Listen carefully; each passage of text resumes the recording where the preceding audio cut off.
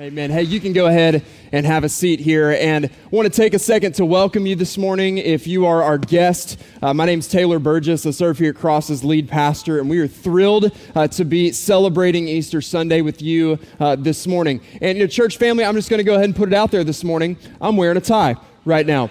And some of you didn't think I owned one. Grayson is wearing a tie. Dustin is wearing a tie. A couple of our other male staff are not wearing ties. We thought we were in this together, but clearly we're not. We have some rebellious hearts that need to find the Lord. And so you can pray for those guys today. But we are so thrilled to be here celebrating, and I want to emphasize how thrilled we are to be here.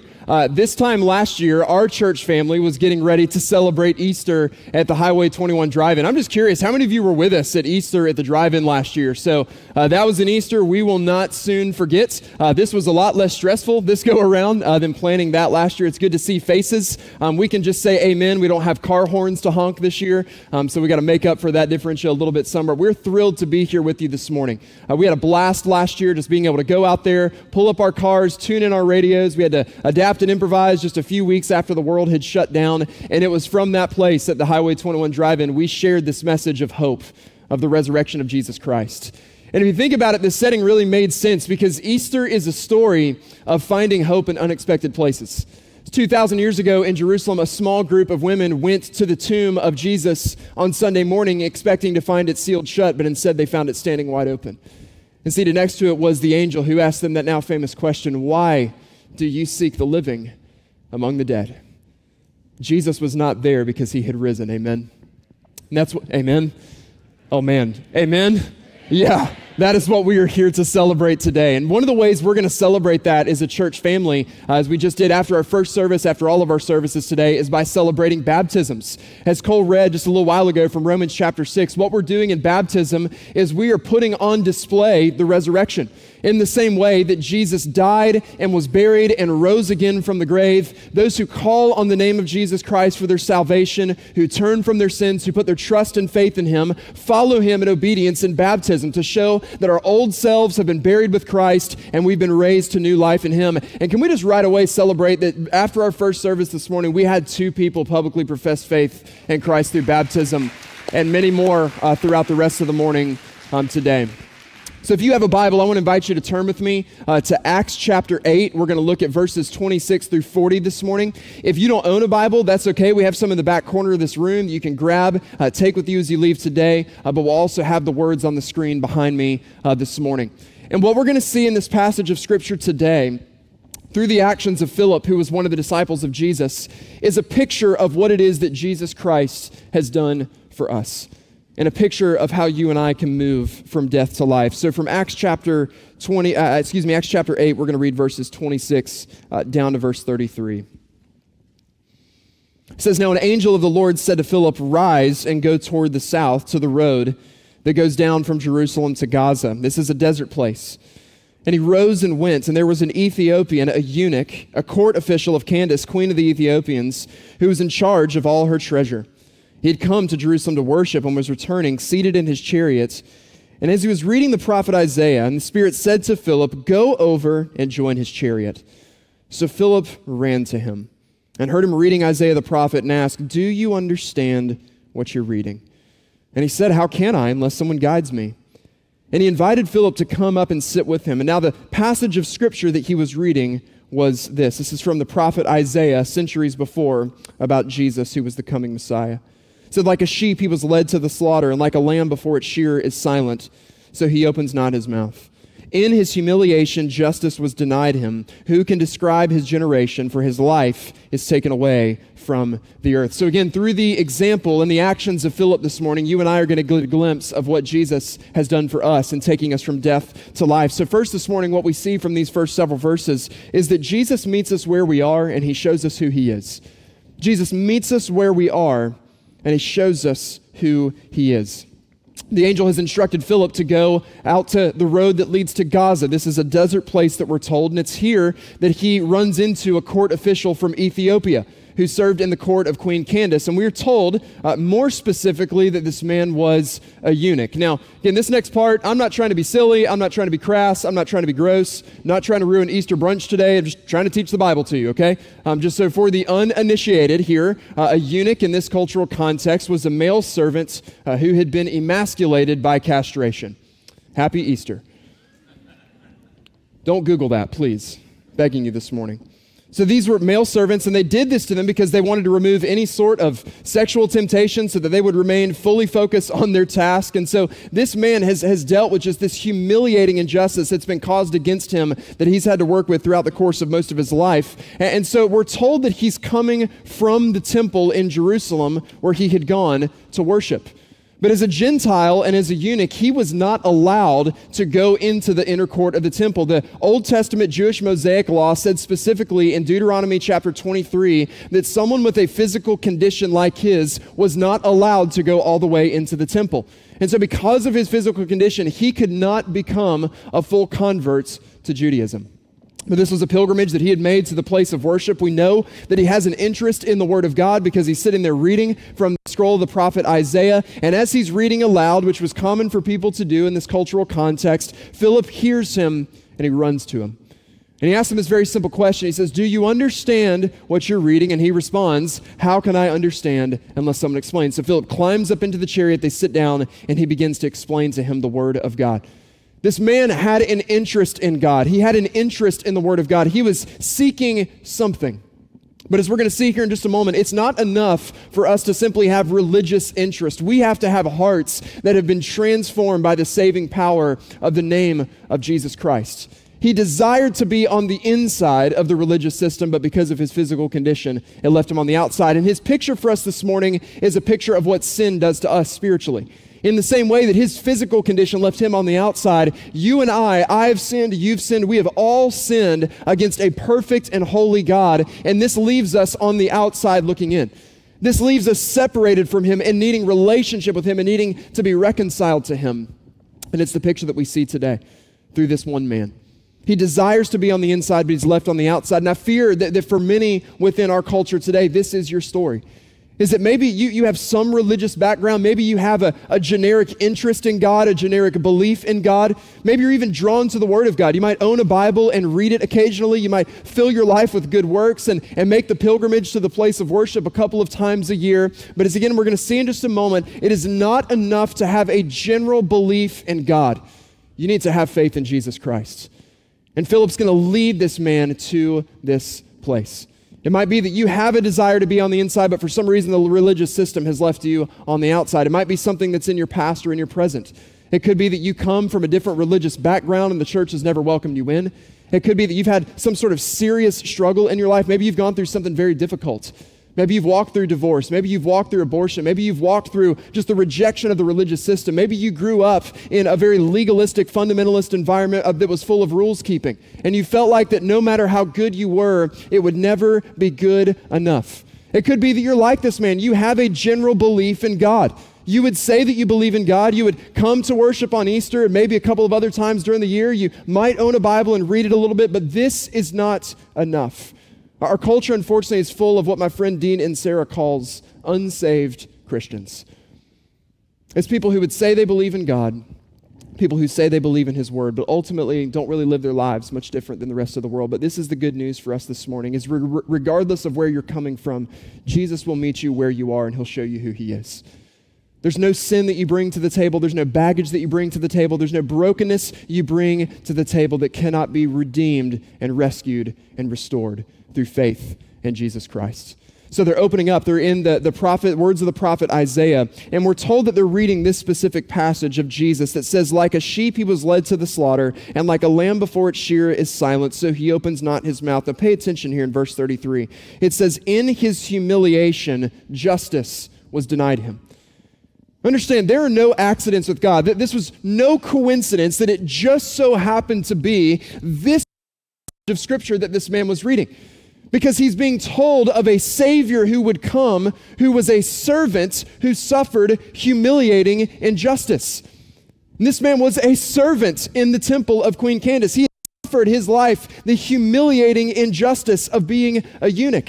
And he's now identifying with this one who would come to save him. And more than that, if you keep reading further into the book of Isaiah, chapter 56 promised centuries before that a Savior would come and he would save eunuchs. And he would give them an inheritance that was even greater than what he would give to his own sons and daughters. And so this man is desperate to know, of whom do these words speak? Who is the one that the prophet spoke of? This is his response in verse 34 and 35. The eunuch said to Philip, about whom I ask, does the prophet say this, about himself or about someone else? Who is the one who promises these things? Who is the one who will accept me? Who is the one who will restore me? Who is the one who will redeem me? In verse 35, then Philip opened his mouth, and beginning with his scripture, he told him the good news about Jesus. The eunuch's desperate to know, who is the one who promises these things? And Philip says, let me tell you about Jesus Christ. You know, many of you who are part of our congregation, you know the Gilray family, Katie and her three boys, and they've been with our church really since our earliest days, since we got started a few years ago. And many of you knew Katie's husband, Donnie. Donnie was a big, intimidating, physical specimen of a man. He was a Marine, and man, you talk about the guy who was the drill instructor of your nightmares. I mean, just looked like big, like WWE Brock Lesnar kind of guy. I mean, just huge. He's 4 times my size. I'm tiny. That's not hard to do, but he's like massive. Donnie was really, really big, and but Donnie had come from a Mormon background, and so he and Katie got married, and there was this interest in faith. He had these questions, and he was interested in knowing more about who Jesus was and what the Bible had to say, and even what it meant to become a follower of Jesus Christ. But Donnie, just kind of having this intimidating persona, also coming from this Mormon background, oftentimes they go into church environments, people would learn this about him and just sort of keep him at arm's length, just concerned that he might somehow corrupt them because of what he was bringing in. So here's a guy who desired to know more about Jesus, desired to know more about the Word, desired to learn about what it means to be a follower of Jesus Christ, but the religious system shut him down. But for several years, Donnie was wrestling with some very serious personal health struggles. It was during that time he and I had been having some good conversations. A couple of other guys in our church had been reaching out to him and building a relationship with him. It's while he was away from home receiving some treatments. It was during this season, Donnie stumbled into a church service, and he heard the simplicity of the good news of who Jesus was. And he surrendered his life to Jesus Christ. I remember getting a message from Donnie just a couple of days later while he was away.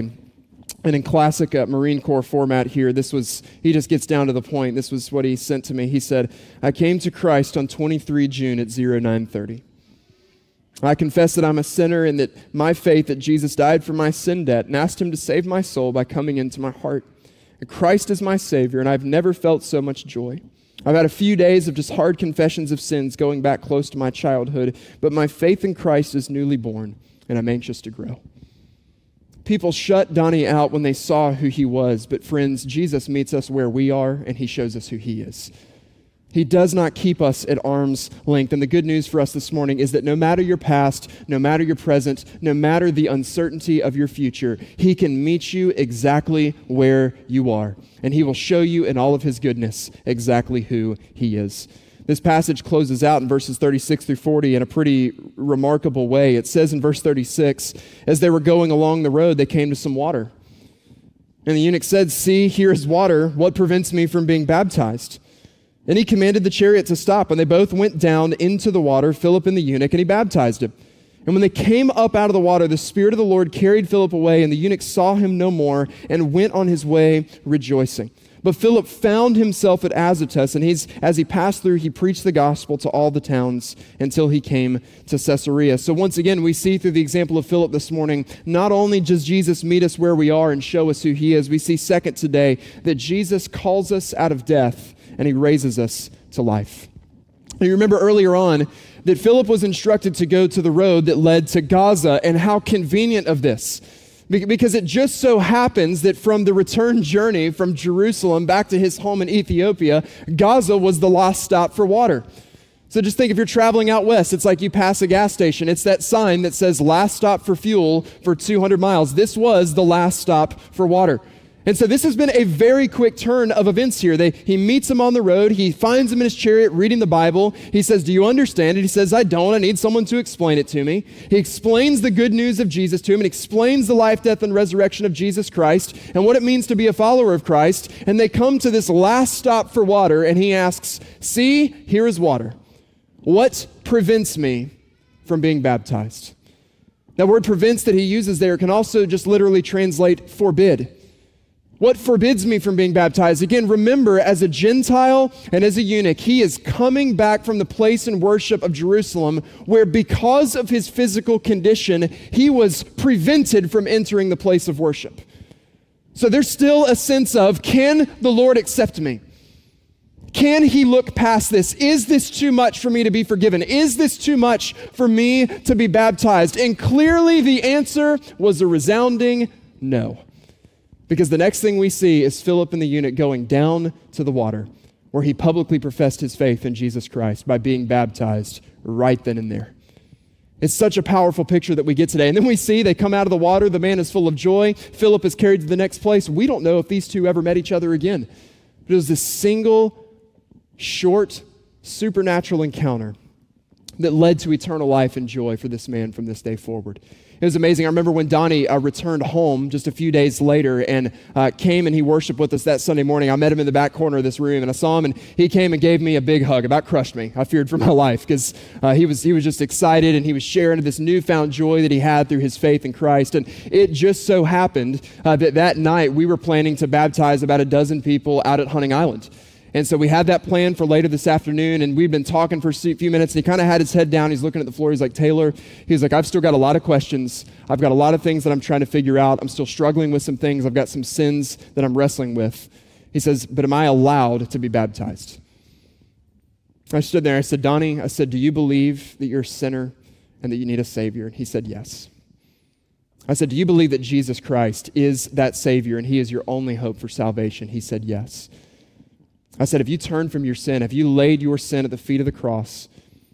And are you putting your faith in the perfect life, death, and resurrection of Jesus Christ? He said, I have. I said, are you committed to following Jesus wherever he leads you, regardless of the cost? And he said, I am. I said, then Donnie, come out to Hunting Island tonight because we're going to celebrate your baptism. And so we're standing there and he says, okay, I should probably tell Katie. I was like, you should definitely tell your wife. Yeah. Definitely tell her why. I'll never forget the look on Katie's face when she came in. He was like, hey, we need to go to Hunting Island tonight because I'm getting baptized. She's like, oh, okay, yeah, let's figure that out. And so there's going to be some pictures of this, I know, on the screen behind me this morning. It was just amazing going out there. It took like 4 or 5 of us to baptize Donnie that night because he was just huge. I mean, he would have just drowned me if it was me out there by myself. And so I just will never forget him coming out there and the joy that was on his face coming into the water, his joy on his face as he was coming out, as he returned, loving his family. It's just this amazing picture of how the Lord, just through the simple explanation of the gospel, could transform this man's heart and he could find new life and joy in Jesus Christ. But as I shared a few minutes ago, Donnie, for a long time, suffered through some very serious personal health struggles. And it was March 7th of last year. It was actually our last normal Sunday morning as a church before the world shut down. I had just pulled in to the parking lot here at the YMCA, and I got the message from Katie that Donnie had unexpectedly passed away. And man, it just devastated me. It just broke my heart because Donnie was working to faithfully follow Jesus, and there was so much joy. And then just to see this unfold just several months later, this completely unexpected tragedy. And it's amazing, though, as I was talking to Katie just a couple of weeks ago, you would never know that she has been through this immense personal tragedy over the last year because the tone of her voice was triumphant. And we talked for about 45 minutes, and she talked about how good the Lord has been and how he has kept her and sustained her, how he's drawn her close to himself, how he's taken care of her and her boys and provided with house and home and job and family and church and everybody coming around them. But more than that, it was the joy of knowing that Donnie has been raised to new and everlasting life through his faith in Jesus Christ. And church, stories like this are only possible. This is only possible because 2,000 years ago in Jerusalem, a man named Jesus walked out of a grave. And he abandoned his grave so that one day you and I could abandon ours. And stories like this remind us that because of Jesus, death does not get the final say. Death does not have the final say. The sting of death has been taken, the grave has been overcome, and we have victory through faith in Jesus Christ. And so the same question I asked Donnie Gilray 2 years ago, the same question that Philip asked this man in Acts chapter 8 is the same question I ask you very simply this morning. Do you understand these things? Do you understand? Praise God for that. Do you understand that you're a sinner and that you need a Savior? Do you believe that Jesus is that Savior? Are you prepared to turn from your sins and trust in Jesus Christ, His perfect life, death, and resurrection for your salvation? And are you prepared to publicly declare that and put the resurrection on display through your baptism today? You might be sitting there thinking, you're like today, and I'm like today. Like before you leave this place today, and you think this is crazy. We just had 2 young women in our first service this morning that did not show up expecting to be baptized, and they walked away with new life in Jesus Christ. And we celebrate that this morning. We mean today. We've got several who already plan to be baptized today, but maybe your story is just like this man. You did not wake up this morning expecting to be baptized. And so you might be sitting there this morning like, well, Taylor, you and I just met. Hey, so had Philip and this man. You might say, I woke up this morning, I didn't really plan for this. Well, guess what? Following Jesus sometimes is going to mean doing things we didn't plan. It's going to mean stepping out of our comfort zone. It's going to mean sometimes He instructs us to go out to a desert place for the sake of meeting one person to share with them the good news of the gospel. And what better way to go ahead and get it into the rhythm of doing things outside of your plan than following Jesus Christ in baptism today? Again, maybe your story's like mine. Maybe you're an unsaved Christian, because that was me. You've grown up in the church, and maybe you were even baptized at one point in time. So you say, well, Taylor, if I'm being honest, yeah, I've been in the church, I was baptized, but I've never truly followed Jesus. Listen, friend, if you did not follow Christ when you got out of those waters of baptism, then you just went for a swim. What we believe as a church, baptism follows a genuine conversion to Jesus Christ. And our encouragement to you today is leave all doubt behind. Surrender your life to Jesus Christ. Turn from your sins. Call on His name for your salvation. Believe in His perfect life, death, and resurrection, and be saved and be baptized. You might ask, is baptism really that important? Well, it's pretty important because it's the first thing Jesus commanded us to do when we became believers. He says in John 14, if we love Him, we will keep His commandments. If we love Jesus, we demonstrate that love first by publicly professing faith in baptism. You might be here this morning and say, well, listen, I was sprinkled as an infant. And listen, we have all the respect in the world for traditions that baptize infants. But we would just say very simply this morning, that wasn't a profession of your faith. That was a profession of your parents' faith. And the picture that we see in the New Testament is people who heard the gospel, believed it, and then publicly displayed that baptism through immersion. The word baptize simply means to immerse. We're showing visibly that we have been buried with Christ, that we're raised to new life in Him. And our encouragement for you today would be to be fully obedient to the Word of God by following Him in baptism. Maybe you work through all that and you're still like, listen, I did not plan for this today, not ready, I don't have a change of clothes. Guess what? We do. Believe it or not, we knew that this was going to happen today, and we have thought through every single detail. We have t-shirts, we have shorts, we have flip-flops, we have towels, we have bags for your stuff, men and women. We got undergarments, y'all, like new ones, by the way.